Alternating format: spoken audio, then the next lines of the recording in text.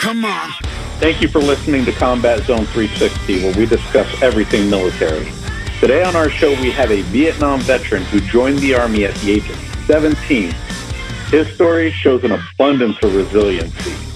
Thank you for joining us today, James. Yeah, thank you, Jay, for having me on the show. I really appreciate it. No, anytime. I want our listeners to really learn about James Boyd. So could you tell us a little bit about yourself? James Boyd. Okay, James Boyd. I'm a 70-year-old Vietnam veteran. Like Jay said, I went in the military at age 17 with the consent of my mother, of course.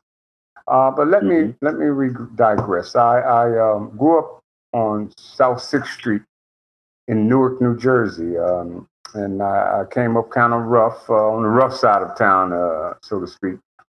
I was doing bad in school, and two of my friends, Jeffrey and Bill, aka Salim and Hassan, they're dead and gone now. But getting back to this story, so I grew up in the South 10th Street area in Newark, New Jersey, and I quit school at 16.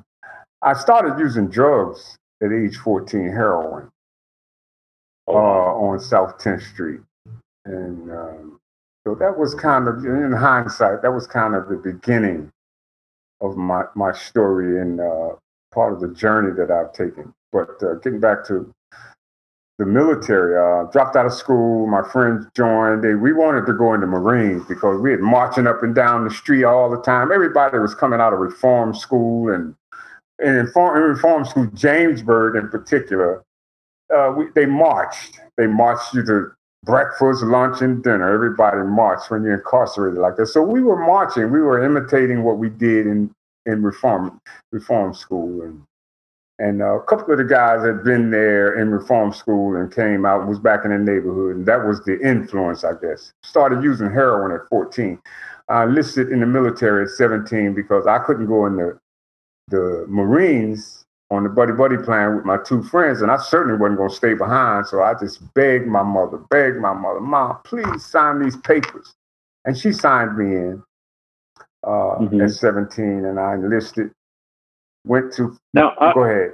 I want to find something out. So you started doing heroin at the age of 14. I did.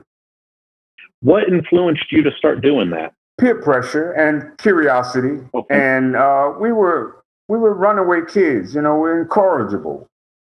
Really, I know. And we always, in my neighborhood, everybody in those neighborhoods had somebody's basement that they called the clubhouse. Okay. And then when you ended up dropping out of high school, you were not built for school. No. I mean, I wasn't built for school either, but I did graduate and I did make it through. So you went to your mother and you asked her, hey, I'm 17 years old. I want to join the military. How did that discussion go? Very badly, because I started spouting out being a man now. Okay. Yeah. For my 15th birthday, my mother gave me permission to smoke in the house. Okay. That was my 15th birthday. I'll never forget it. And I begged her to do it. Let me smoke in the house. I'm a man. I'm the man of the house, because I grew up in a single parent family for the most part. My mother had boyfriends and things that came into her life, but she, I had a couple of stepfathers, but I was very incorrigible.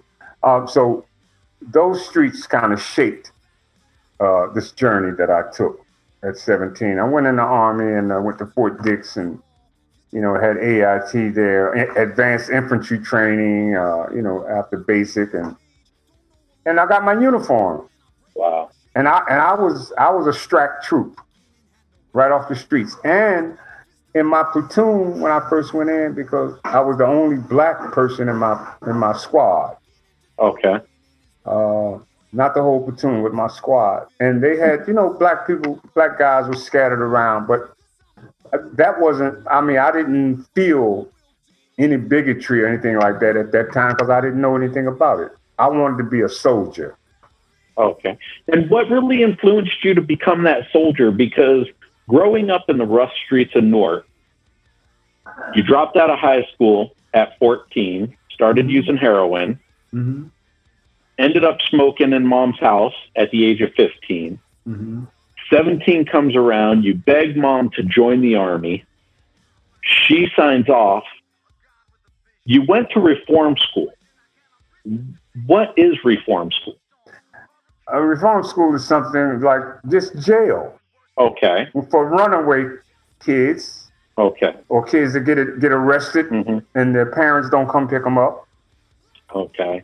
The youth house. Gotcha. So the military at that point, the Army, was taking kids without high school diplomas? Yeah, because I couldn't get in. Today's Army, I couldn't. I mean, even if I, at 17, with the lifestyle that I was leading then, in today's Army, I couldn't get in. I wouldn't have gotten in. I had track marks. But back then, using heroin, if you got addicted or got a habit, as we called it, you could kick that habit at home in 3 or 4 days. And so I was going to join the Army, so I devised a plan, and I went and laid up in the house and got the heroin and all out of my system. I didn't have I had track marks on my arms that was obvious. Yeah. But I got into the Army. I got in and I went to Fort Dix. I'll never forget Sergeant Barlow. The first sergeant I met when we got on that bus was coming out. I remember it was raining. Sergeant Barlow came on the bus and he stepped up. He was about 6'4", had that big Smokey Bear hat on. He started spouting off. Jay, I ain't gonna say that on this tape because it's a family show. Yeah, Sergeant Barlow. But what he said inspired me. I wanted to be tough like that, be able to do 100 push-ups and run that mile and do that low crawl up and down and then call cadence. Exactly. I was good at it, so I became, I would call cadence and march because I was I know what I got. I got the instant NCO stripes in basic. They just give you an armband. Yeah. Right. Let me back up a little bit. So reform school influenced you to join the Army. Yes. Okay. And when you came into the Army, you joined as a heavy equipment operator. Yeah, I joined. That was the MOS. They do some testing. Yeah. First they put me in Commo. Okay. Morse code. And I think I lasted about 2 weeks. Gotcha. All them da da da da da. So then they sent me to start operating heavy equipment, trucks, jeeps. I hadn't seen before I went to NAM. I hadn't seen an ACAD, which is a tank. Yeah. So go ahead. When you joined back in '68, they chose the job that you went into off of your ASVAB test. Right, off of my test. Off of your entry-level test. Right. Okay, so you didn't even get a choice like they do today on what job you want to go into. Well, you just gave me some information because I didn't know that they were doing it like that now. And today you get to choose the job. But I wonder, and you get to use the number that you carry throughout life nowadays. And I take pride in the fact that I'm RA 117-65692, and that number was given to me in 1968, and I still remember it because the Army is what I remember. Gotcha. So let me ask you this. All right. So we went on to join the military as a heavy equipment operator, and you joined in 1968. 1 year later, you shipped off to Vietnam. I did. I volunteered that too, as well. Okay, so you volunteered. What went through your head when you volunteered to go to Vietnam? Because a lot of people wanted nothing to do with Vietnam. Well, we had a television at home, and there was this guy on television, Audie Murphy. I would see him. We imitated him. John Wayne. So I was coming straight off television with my ideology, my thinking. It was like a feelings of grandeur, I guess. It excited me to be able to do things and put myself in harm's way, and then go to a commercial. Gotcha. So can I explain that? Yeah, explain away. Yeah. So going to commercial, I mean, watching television influenced me. Marching up in my neighborhoods, the things that people want to do, and how you get away from somewhere. I was trying to get away, but it wasn't reality for me.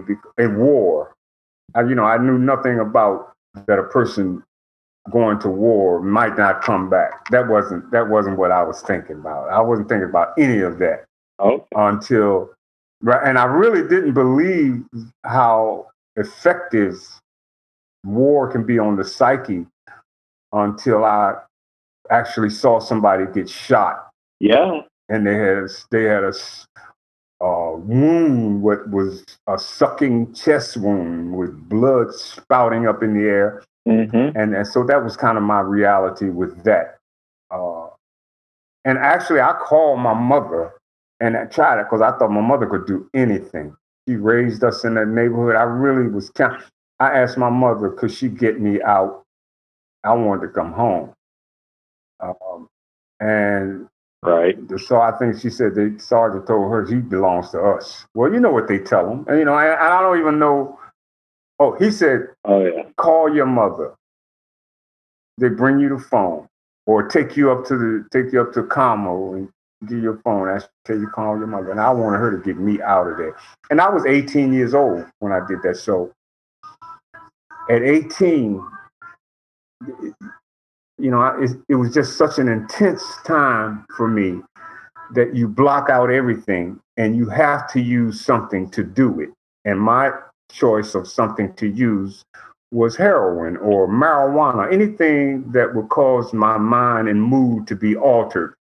So I want to get into the aspect of when before you went over, because we're going to dig into your first day in Vietnam. We're going to dig into, the drug use over there and, what it was like coming home. But before that, you served a year in the Army before you deployed to Vietnam. What did you do during that year? AP, roll call formations, uh, classes about warfare in Fort Bliss, Texas. Did a lot of drinking, beer going on. Guys were coming back in the unit that I was in at Fort Bliss as teachers, and they were coming back from Vietnam. And, people, the Marical Division coming through there, the 3rd Infantry Division, they're wearing all these patches. And I mean, so that kind of, I said, I want to do that. But in Fort Bliss, all I did was get prepared. I'm using hindsight to go to Vietnam because. So we were talking about what you did the first year that you were actually in the Army. Yeah. The first year that you served, what did you do? Now, you did do kitchen duty, AP, roll call. Mm-hmm. Yeah. We went on bivouacs. A couple of bivouacs, mostly. What's your field problems going out in the field? Yeah, and a lot of inspections, Foot Lockers, and okay. And the year went by so fast in Fort Bliss. Actually, I went to Juarez a couple of times. Oh boy, if I could just stay away from there. Got arrested over there, man. I mean, so Fort Bliss was the place, and then a lot of guys were coming back from Nam, coming to my unit in Fort Bliss, and there was a lot of drinking and drug use. And so these guys, and I was, believe it or not, known as young blood. Okay. Because I was always the youngest, or maybe one or two of us, I was always known as young blood. You can't tell it by looking at me now, but I can see him in there. I was young blood, and I took advantage of that because I always wanted to go towards the older guys and just learn, Gotcha. But they would take you under their wing and help you, get at attention, and help you to be able to do that belt buckle and make the man, because on guard duty, you can make the man. That way you get off of guard. Mm-hmm. Fit shine. Oh yeah. Anyway, so whoever really had the best uniform got able to skip guard duty that night. I remember hearing stuff like that.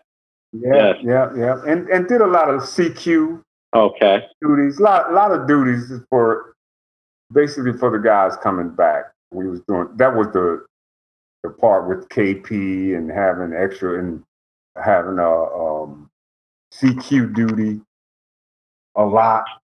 But then I started getting in trouble, and fighting, things like that. So during that first year, you were getting into fights, getting into trouble, and you just decided it's something for you, you got to change something in your life. So then you volunteered to go to Vietnam. Now, hey, people do the darndest things. You do not know how many times I sat down with soldiers when they first got to Iraq or when I came back, and they just say, I can't wait to go. And I always tell them, be careful what you wish for, because it's a different world over there. It really is. Yes. So you told me your first day in Vietnam, your very first day, as soon as you landed. Please explain that day and lay it out for our listeners. Yeah. So when I got to Nam, got off the plane. I think it was they was flying commercial planes then, or I'm not sure when I got on the C-130. But you get off the plane with all your gear, duffel bag and everything, and you got this brand new shiny set of jungle fatigues on, boots all nice and clean, and you're standing on the tarmac. And so it was probably 200 of us standing on the tarmac. It was very hot. I'll never forget it. It was very, very hot standing there. And you got to stand because that's what you're taught to do. And so out of the corner of my eye, I caught a glimpse of a young guy, scraggly, scruffy guy, hair grown over. He had real dirty jungle fatigues on. His boots were like mud red.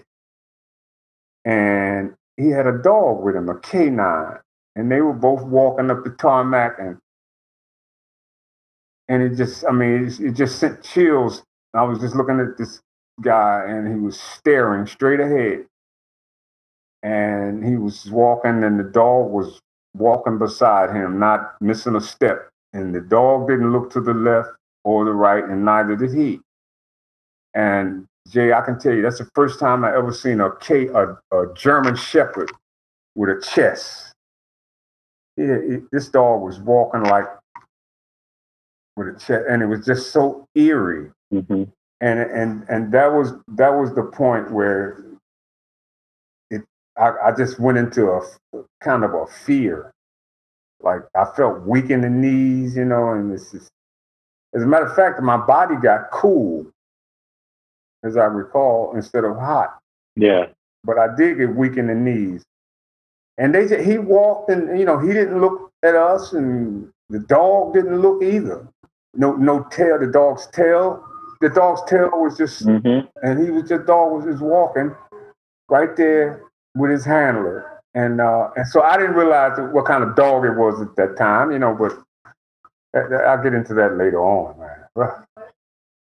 That was a rough day for me. Hey, I understand. It's one of those days that you just wish you never had to live. You have that. And it was hot. Yeah. And you have that fear come over you. Like you're just thinking to yourself, what did I just get myself into? Yeah. And at that point, when you felt that fear, were you like, your first thought, were you thinking, how can I get home? Or were you ready and already dedicated to serve your year there? No, Jay. There's no hero story here. I was scared. I really was. I was scared. I was young. Yeah. But I was strong. I was strong, and I was very agile and quick. And I don't know if I felt safe or unsafe. I just don't know. I know I felt a fear come over me, a chill. And then I had never seen anybody like the Vietnamese people before. I mean, that just another culture of people.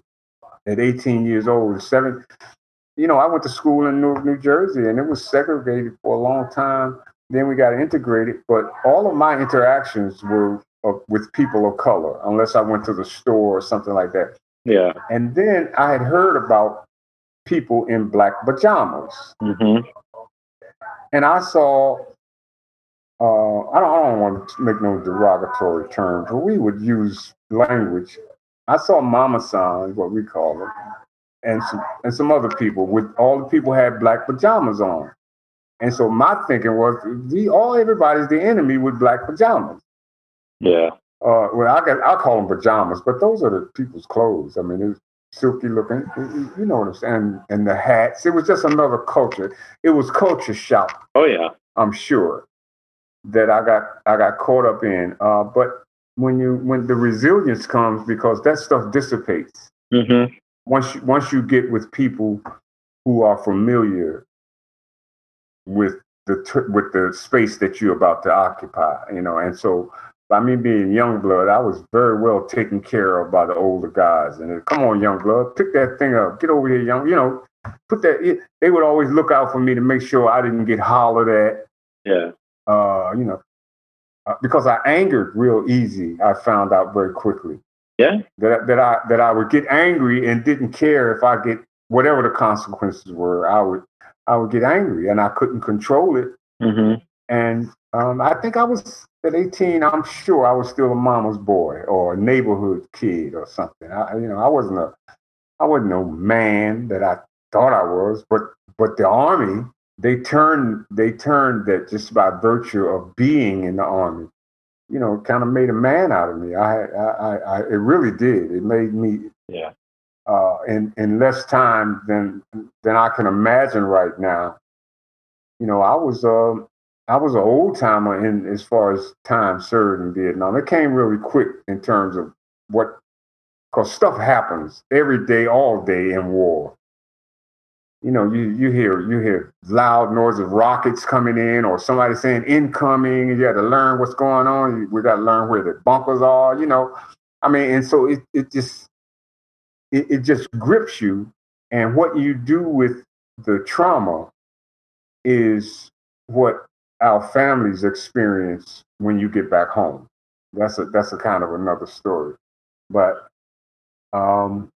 so my first couple of days over there, Jay, were full of fear, especially at night.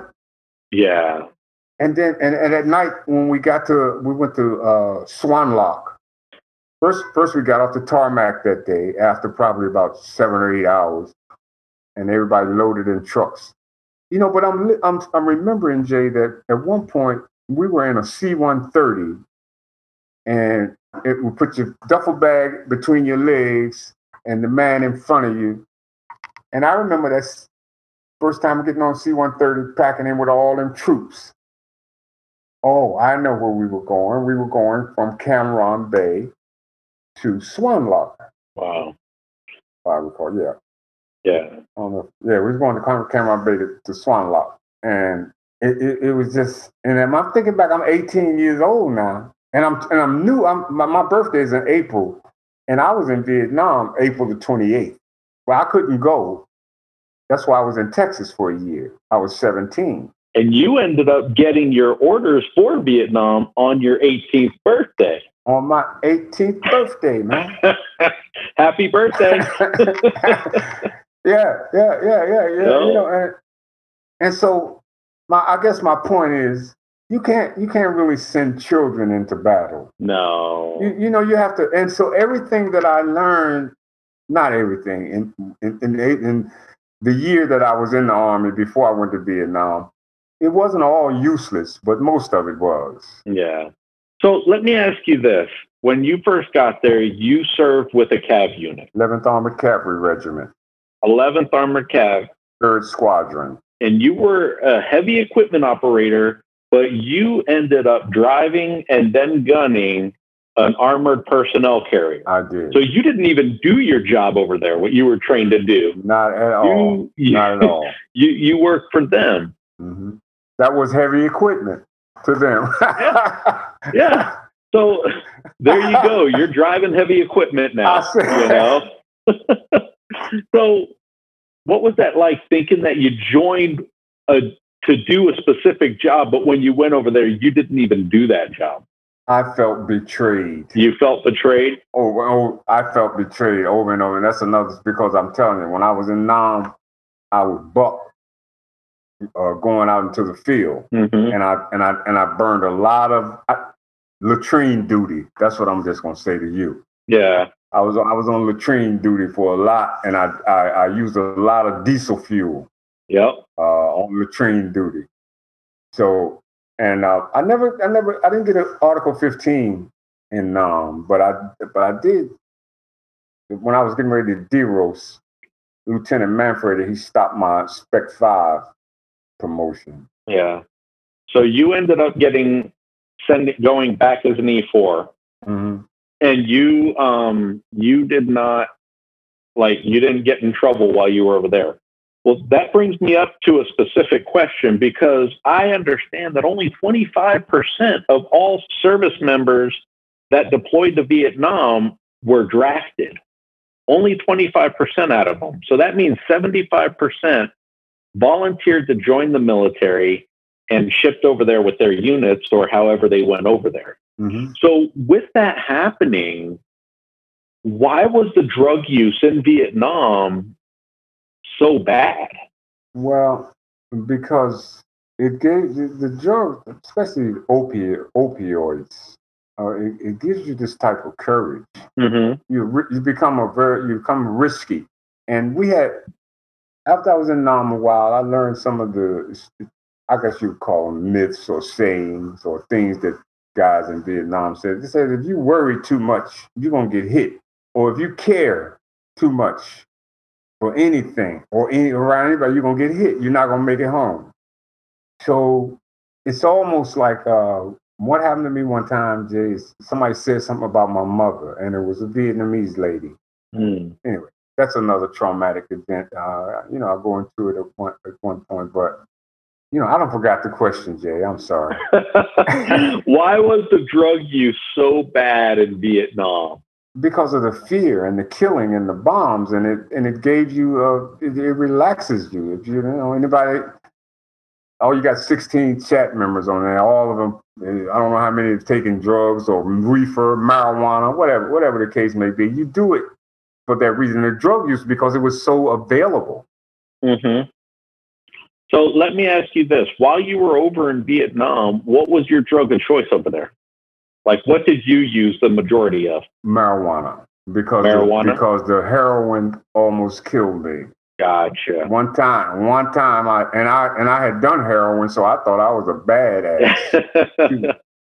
And somebody gave me, because it would come in a earplug. Yep. Canister. You ever see the little plastic earplug? Oh, yeah. On there, they pack it with heroin. You can get one of those earplugs full of heroin for like $100. Wow. American money, or if you get MPC, it was American pay currency. Yeah. Are you familiar with that? Okay. We had a lot of MPC with American. It was military money. Gotcha. Military pay currency. Yep. Like for us, when we went to Iraq, we had the Eagle card, which was money that we had on there wherever we went. We just swiped it, kind of like a credit card. Yeah. So my next question is, did the higher echelon understand what was going on with the drug use, and were they a part of it? Yes and yes. Okay. Smoke, and the lieutenant, everybody would turn their collars under, so you don't know their rank. Even in the field, the upper echelon, they hid they don't want their rank seen in the field, but at night they would come out and we go sit by a water bladder or something, and Lou would come up. I never smoked or anything with any colonels or stuff like that, but lieutenants and captains, oh yes. Yeah. And they come around, man, and especially they come in out of especially chopper pilots. Wow. Was high all the time. Oh my goodness. And we would have something called free fire in the evenings before the sun goes down. The guard duty, getting ready for guard duty or whatever, and you test your weapons and stuff on the bunker. And we would have free fire, and Vietnamese people would be coming from the trash dump in the line of fire. And, Oh, wow. yeah, I just don't want to say because I'm guilty. Yeah. As heck, Jay. And, that's takes a toll. It takes a huge toll. Trust me, you don't have to go on any further about that because I know. Yeah. So wow, that's bad. How long within your stay in Vietnam did you start using? Was it kind of like right away you were like, oh my God, I need this to calm down? Was it towards the end? Was it in the middle? No, the marijuana, the pot, I used it 2 days after I was over there. I got my hand because it was everywhere. Wow. They was selling it, calling them J's. But the heroin I used after a firefight, Buck Sergeant. Yeah. Black guy. I was trembling. Had pissed my pants. Wow. And he just hits the young blood. Come here, and he put some heroin on my face like that. Wow. Calm me right down. Yeah. I was embarrassed, but I wasn't scared no more. There you go. I mean, it's at that point where, and this is something that I dealt with growing up through the Army.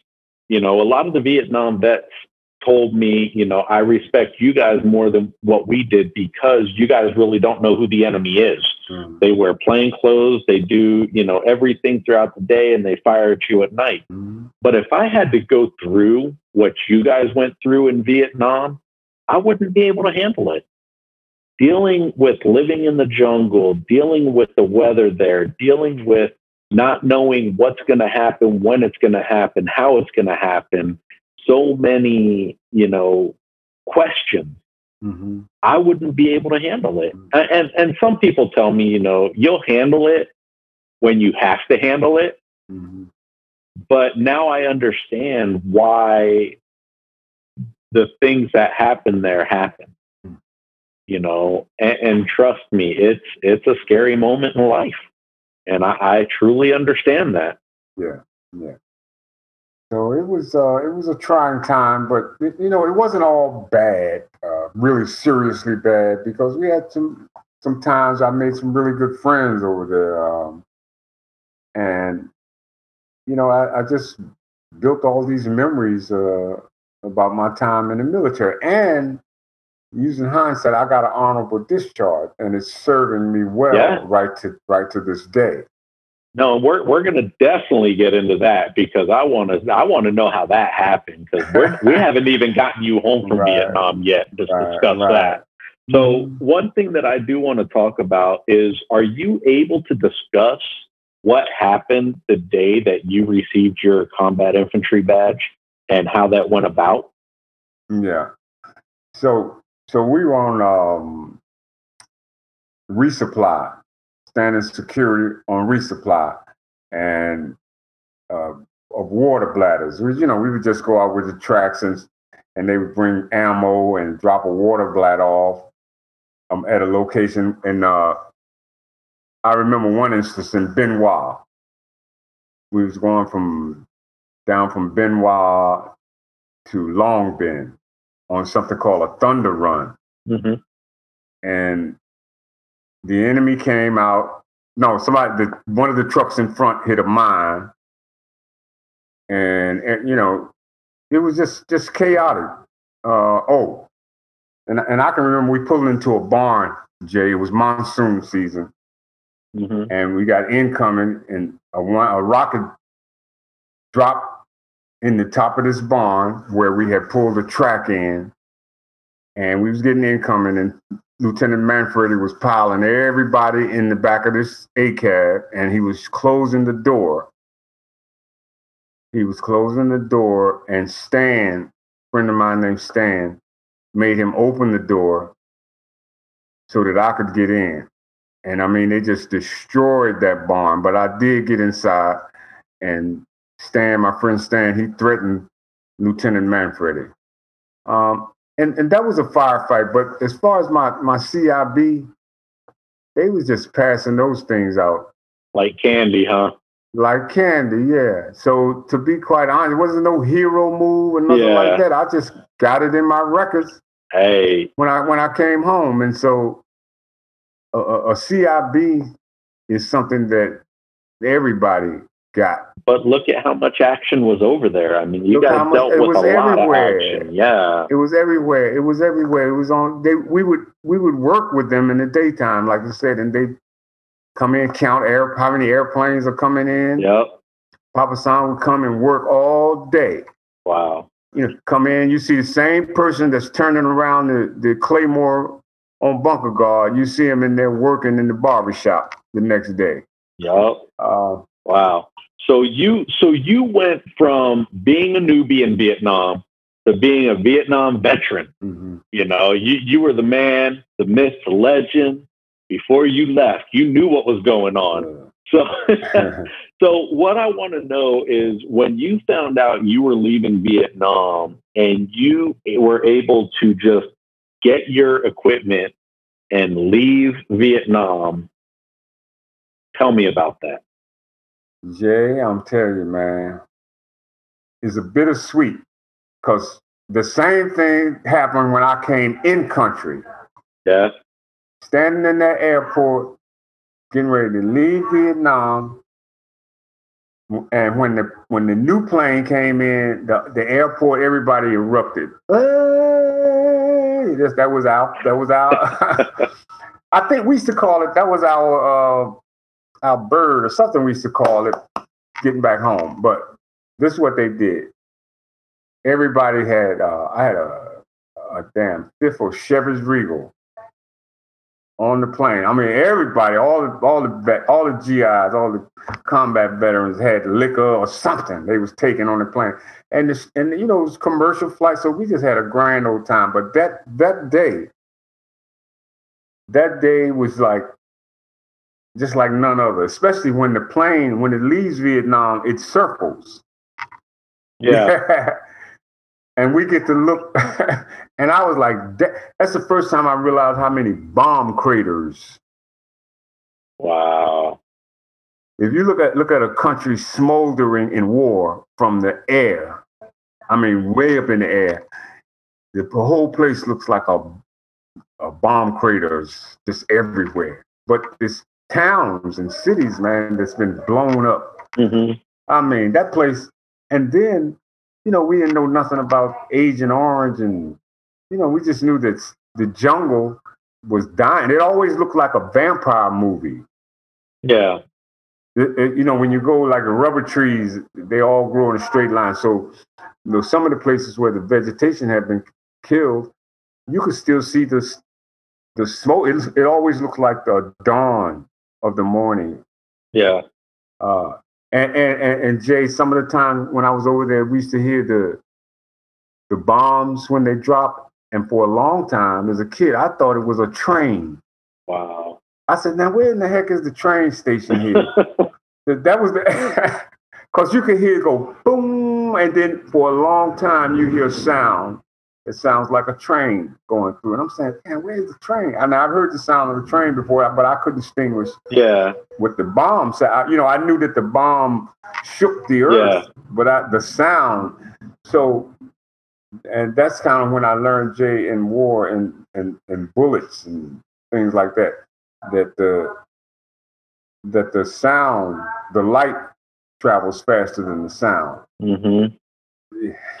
Oh yeah. And so yeah. And so as a kid, this information it's like a novelty to you. But when you get older and you start to realize, like the sessions like this, talking to you and other people, you start to realize and you start to fill in the blanks. Mm-hmm. Because a lot of stuff that I've forgotten about, but when someone brings it back to my memory, it excites me. Yeah. Well, one thing I want to ask you was it like just when you left, was it just like a big weight lifted off of your shoulder? Like, you know what? I made it. I'm going I am one of those who survived. I am not one of those statistics. I made it out. That stress just left and you felt free. Did you feel free after that? I felt agitated all the time. I felt agitated. I felt displaced. Agitated? But I was very... Really? the freedom part, didn't really come because when I left Vietnam, I still had another year to do in the Army. Yeah. So I did feel a really great sense of relief and kind of, you know, what fear, when fear leaves your body, Yeah. you know, you can feel it. Yeah. You can feel it leave. You can feel the stress lifting up off you. And I was just so happy because I was going to see my mother again. Nice. The funny thing is the day you got there, the fear came, and I'm sure it didn't leave you until the day you flew out. Every day is a day where you have to be wary of something. And it was so hot and miserable.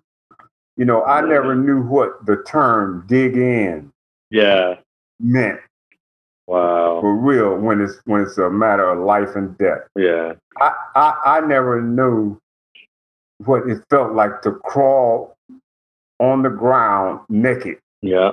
Well, because you're getting incoming. Yeah. Right. You're low crawl into your bunker. You got to get out the tent, out the hooch, get to the bunker, and mortars are dropping in a 122 rockets. Wow. And you ain't got time to put on no drawers and pants and socks. So I want to move from Vietnam to your time back in the rear, and we're going to cover this pretty quick. So when you went back, did you stop using drugs, or did you continue using drugs after you went back to the rear? When I went back to the rear, I always looked for drugs. Okay, so because I was addicted to heroin and opioids. Okay, you know, I was not physically addicted all the time. Mm-hmm. But up here, I was addicted. Mentally. I got addicted mentally at probably at age 14. Wow, yeah. From what I'm learning today. So could you tell us why your last 60 days in the Army was spent in in the stockade, and why? What is that? I got convicted of burglary, robbery, actually, in pursuit of narcotics. And that was while you were serving.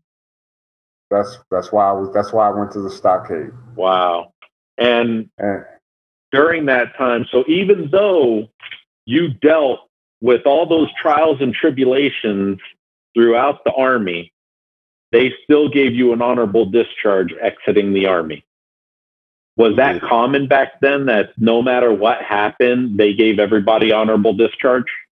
It was when you went to combat, you came back, the mitigating circumstances, all of that. You know, I feel very fortunate using hindsight. Yeah. Because at this point in my life, being an honorably discharged veteran is set you up for success for your future. Yes, it did. I wish they still did that today. I know soldiers who have deployed to Afghanistan and Iraq and got out with dishonorable or honorable or general under honorable conditions, you know? Yeah. And they have served in combat situations, which baffles me tremendously. Yeah, that's wrong. It's wrong. Yeah, it is. And, you know, that I think needs to change. But, you know, I want to move on, and I want to really discuss, you know, you exited the Army in 1971. Correct. With an honorable discharge. Correct. And 9 months later, from you getting out of the Army, you were sentenced to 8 years in prison. In prison, yes, sir. Why? What happened? Heroin addiction is what happened. Vietnam is what happened. South 10th Street is what happened. The youth house is what happened. But moving forward, I got out of the Army. I was living here in New Jersey, and I bought some heroin, took it back to where I was born. I was born in Lynchburg, Virginia, and I was selling heroin. I had a girlfriend, and I had family there. Okay. Just back from the Army and selling drugs and using drugs, and I got busted. Kicked the door in, and, you know, and I went to jail. Stayed in jail for quite some time. Used heroin in jail, so my addiction was just being relocated. You know, there was so much dysregulation in my life. Yeah. at that point in my life. And I can remember waking up in Richmond State Prison, Richmond, Virginia State Prison. They call it the wall, behind the wall. As a matter of fact, they had the electric chair in that thing at that time.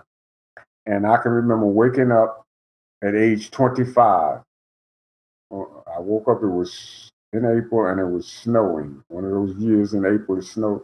And I looked out that window. I could not remember from 17 to 25 what I had done.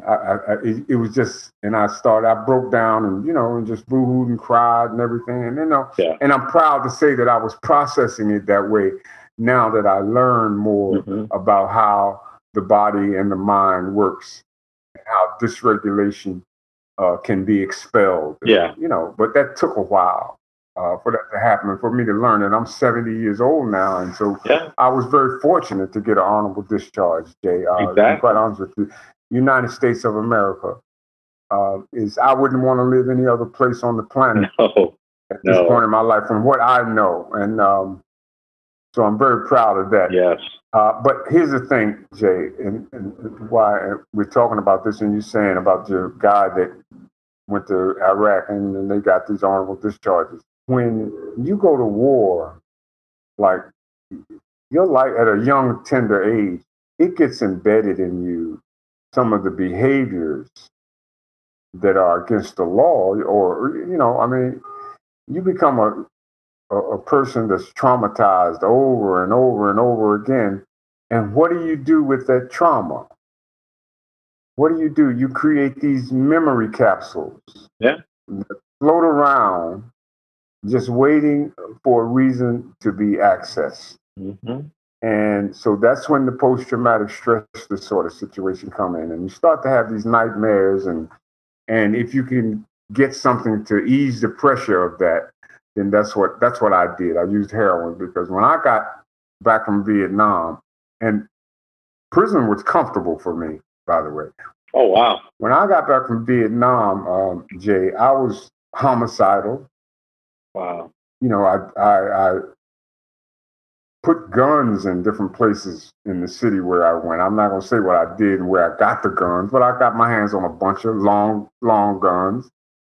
And I had them around the city because I was selling drugs. And like my thinking was everywhere I went, I wanted to be able to get my hands on a weapon. I never had to do that because I got arrested. Yeah. And guns started to be found all over the city. Anyway, so I went to jail, came out, made parole. So how many years did you serve out of the 8? Out of the 8, I served almost 3 years. Okay. And I made parole. That's good. It was good that I made parole, and I stayed on parole about 3.5 months. Uh-oh. What happened? That's what I went back. I'm glad you asked that. Yeah.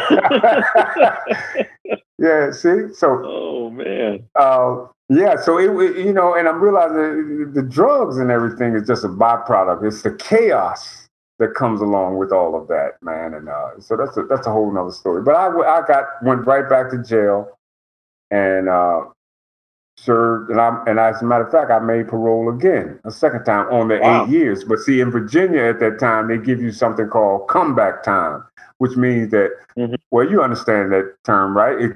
If you come back, they add some time onto the time that you're, especially if you bring a new charge.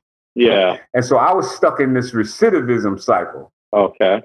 Because even I could go to jail, and my thinking was I can do 10 years standing on my head. Yeah. Well, I can't do that. But my life had just changed. I couldn't even buy a drink when I went to prison. I had fought in a war, came home, got an honorable discharge, and I couldn't even buy a drink when I first went to jail. Wow. Because I was too young. Yeah. Think about it. And so the impression for me was, okay, this is my life. And, they just going to have to catch me. Yeah.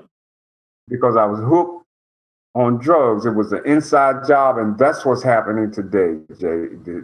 And so I got caught in a recidivism cycle in prison and all of that. And we're definitely going to get into that. But I want to know, when you went back, how long did you serve for your second out of the finishing 8 years? When I went back the second time, I think I served another like 4 years, almost 4 years. So you were basically in there for almost 7 years total. Almost 7 years total. And when you got out that time, did you learn your lesson, or did you keep going back? Heroin, Jay. I went when I got out that time. I left Virginia so fast. Figured I'm running again, but where am I going to go? Newark, New Jersey is where I came. Yeah, which probably wasn't any better. No, it was worse. Yeah, actually. So then I started getting multiple arrests over the years. For different things, writing checks and, just to get drugs. That was the mitigating circumstances behind it. I was just running after heroin and being a street person. That was my life for quite a while. Yeah. Oh my goodness, for quite a while. For almost 30 years. Wow. I was addicted. The only thing I could think of when I would go to jail, places like Caldwell, which is in New Jersey here, when I get out, what I'm going to do? I'm going to get me some clothes and I'm going to get some dope. I'm going to find my friends and get some dope. And that was my life. And then by that time, I was in my 30s, going into my 40s, but I started at 14 using heroin, went through the military prison and all of that. And I didn't stop until I was 45 years old. So it took you all that time, almost like 30 years, just over 30 years, I think. And then you decided at the age of 45, enough is enough. Yeah, but I didn't decide it. I mean, I was tired. Yeah? Trying to find an easy way out, and then I met my wife. Okay, so now the plot's turning. Yes, it is. So it gets better. So you've been using drugs for all of those years, and then at the age of 45, you meet your wife. I meet my wife. Was she the reason you decided to go to rehab? No, I had decided to go to rehab because I was homeless. Oh, okay. And I was living, and so the VA. Let me put the disclaimer on there, because the VA always had a bed for me. Okay. So I would go into the VA hospital in the wintertime and come out in the summertime. Gotcha. Go through their rehab, their program, have 3 hots and a cot all the time, all that good stuff. Go ahead. So you didn't take it serious. You were just looking at it as a place to stay. That's what it becomes. Yeah. Okay, so when did you start taking it serious? Because this is a very bad habit that you went through. When did you start taking this serious? I started taking this serious after my first wife died, Marie. She, we were both hooked on drugs, and then she had some other complications, health, and she passed away. She died. I was living in Tuckahoe, New York. Forget it.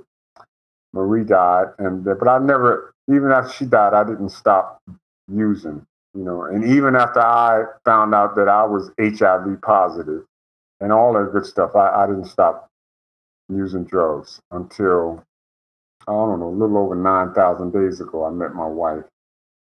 And so I've been clean since. I've been clean and sober ever since that. But I think the thing that really got me was the responsibility that she offered, and I went to church. Okay. And a pastor gave me some responsibility, Father James. As a matter of fact, he's the one that married us, Catholic priest, and he gave me the responsibility of warming up the church, opening the doors, and making sure that the older parishioners would get in out of the rain comfortably. So some days I would stand out with a big umbrella, open car door. And that's what I did at the church. And my wife was in the church when I met her. Nice. And so that's what happened.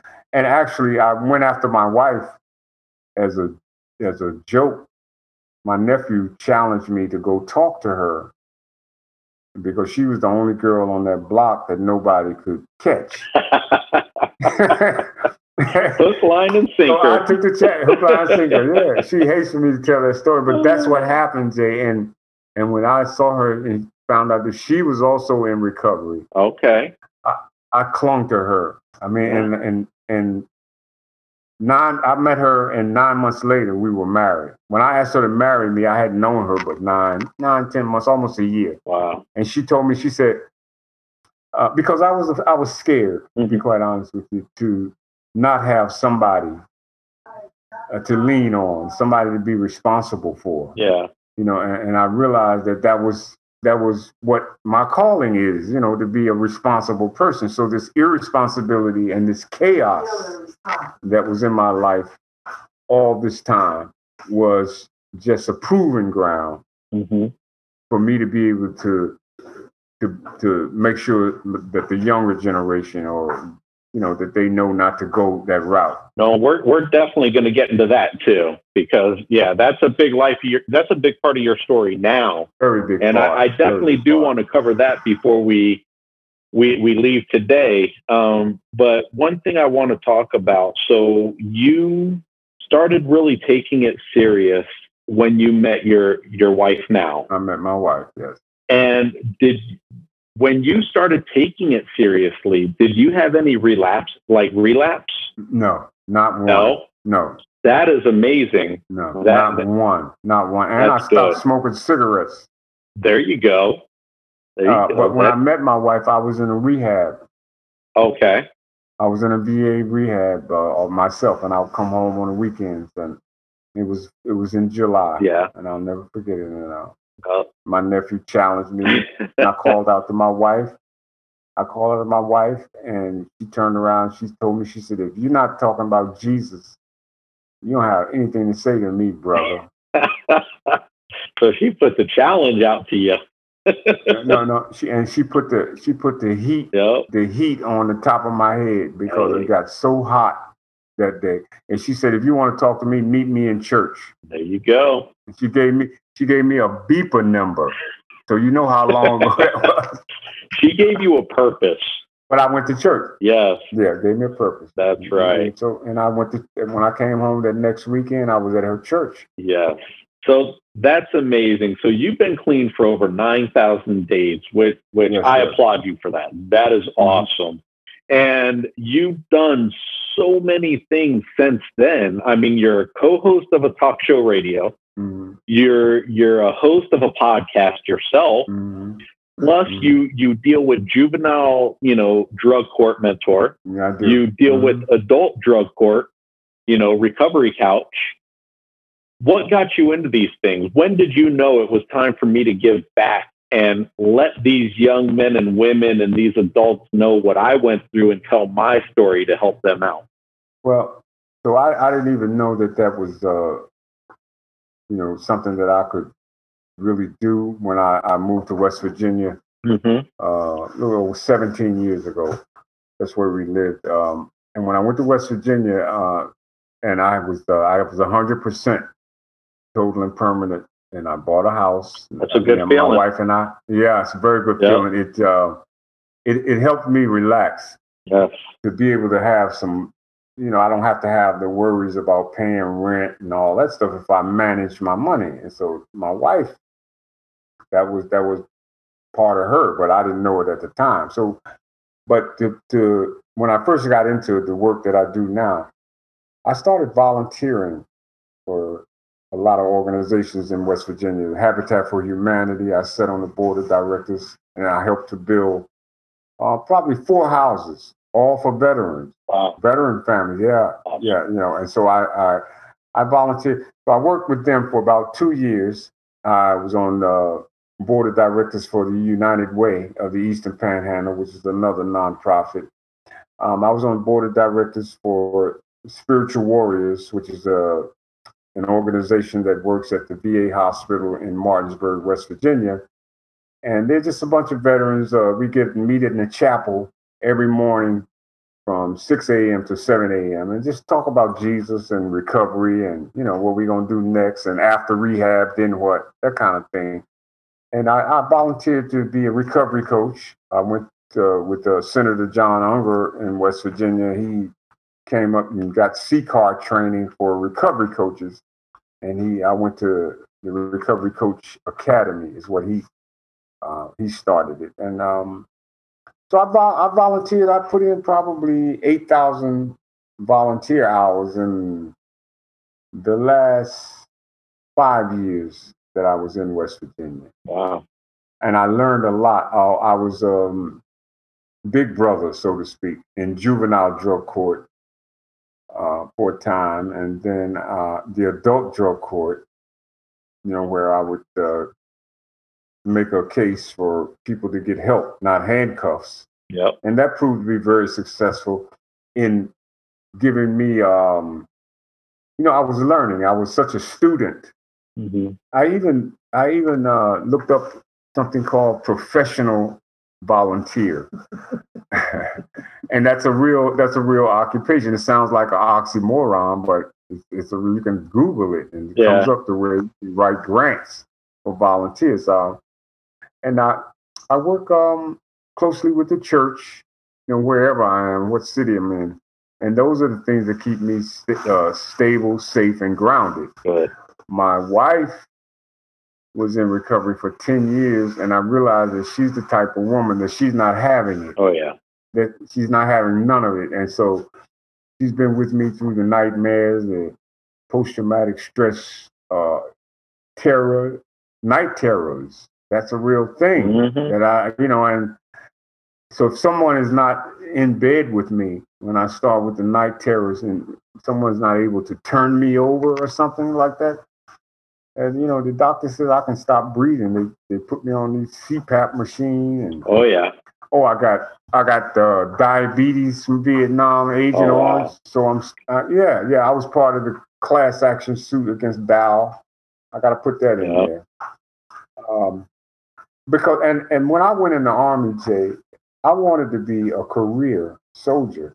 But when I went to Vietnam and came back, I was just a radical. Oh yeah. I went to Detroit and my sister took me downtown shopping and I was like, hey brothers, hey, what's up, y'all? And when I came to Vietnam, we was doing all of that and I couldn't turn it off. Wow. And when you didn't respond to me, all of this anger and hostility would come out. Because I felt like you didn't feel that brotherhood, when people didn't respond. And I felt the same thing coming back from Iraq and getting out of the Army. Feels like you don't have that brotherhood anymore and you just don't know what to do. And I miss it. And guess what? And I tried to enlist to go back. That's when I found out that my enlistment code, that's when I found out about that little thing up in the corner. The RE4 code, the RE4. They said, we don't want him. I was like, man, what? But you know what? God works in mysterious ways, and he took you down this path, and look at how much help you're giving to other people. And, it was meant to happen. There's no telling what would have happened if you went back in the military and how your life would have turned out.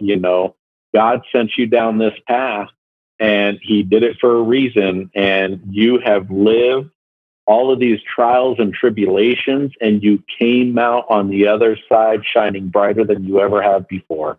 Resilience.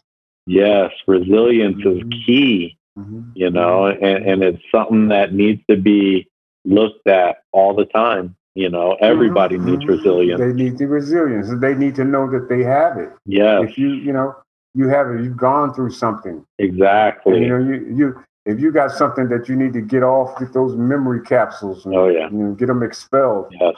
But to be able to look at what you did. And when I came from Vietnam, well, after I came out of jail and started looking at how people felt about Vietnam. And it really pisses me off when people say that's the war we lost.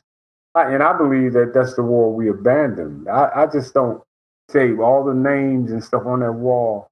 I would not dare stand before them and say that we lost something. Yeah. like a war. And so that irritates me. So I had to be able to process that out of my system. So the post traumatic stress, Jay, is for me was like the Jack in the Box.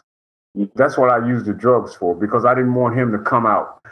If the music stopped and that little thing popped out the box, and that's a metaphor I'm using, then my homicidal side would be activated. Yep. And so I needed, in my mind, my thinking was, because I probably ain't gonna hurt a fly. Yeah. And for real, but it's very scary when you get angry about something and you don't know what to do about it.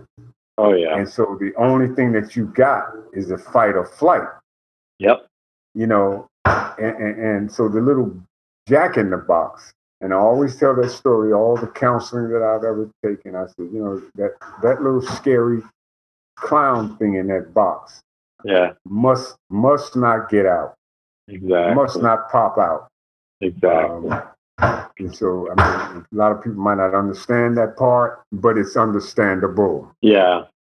No, I understand. I understand. Yeah. Well, one thing I would have to say is, from somebody who started at the age of 14, dropped out of high school, went to reform school, joined the military, went to Vietnam, got out of Vietnam, got in more trouble, got out of the army, went to prison, got out of prison, went back to prison, got out then, kept going back and forth for basically the time that you did, many, many years. Many years. And now become the man that you are today. Just imagine all the lives that you have saved just from your story alone. Yes. I receive that.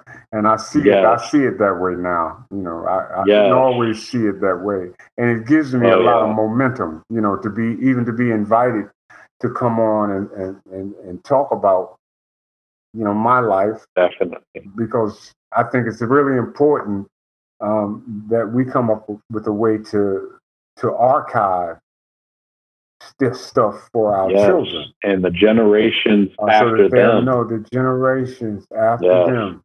And the job that I'm working right now, which we'll get into later, I guess, is it's very, very trying. But to me, it's all cooperating with my experience. Exactly. And I will tell you that your story is like no other that I have ever heard.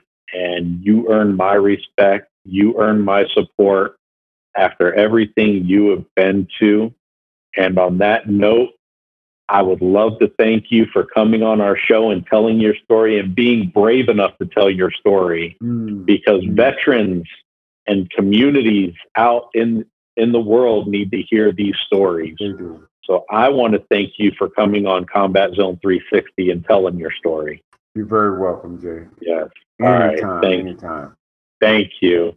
And please, until next time, thank you for listening, and make sure you thank a veteran. Yes.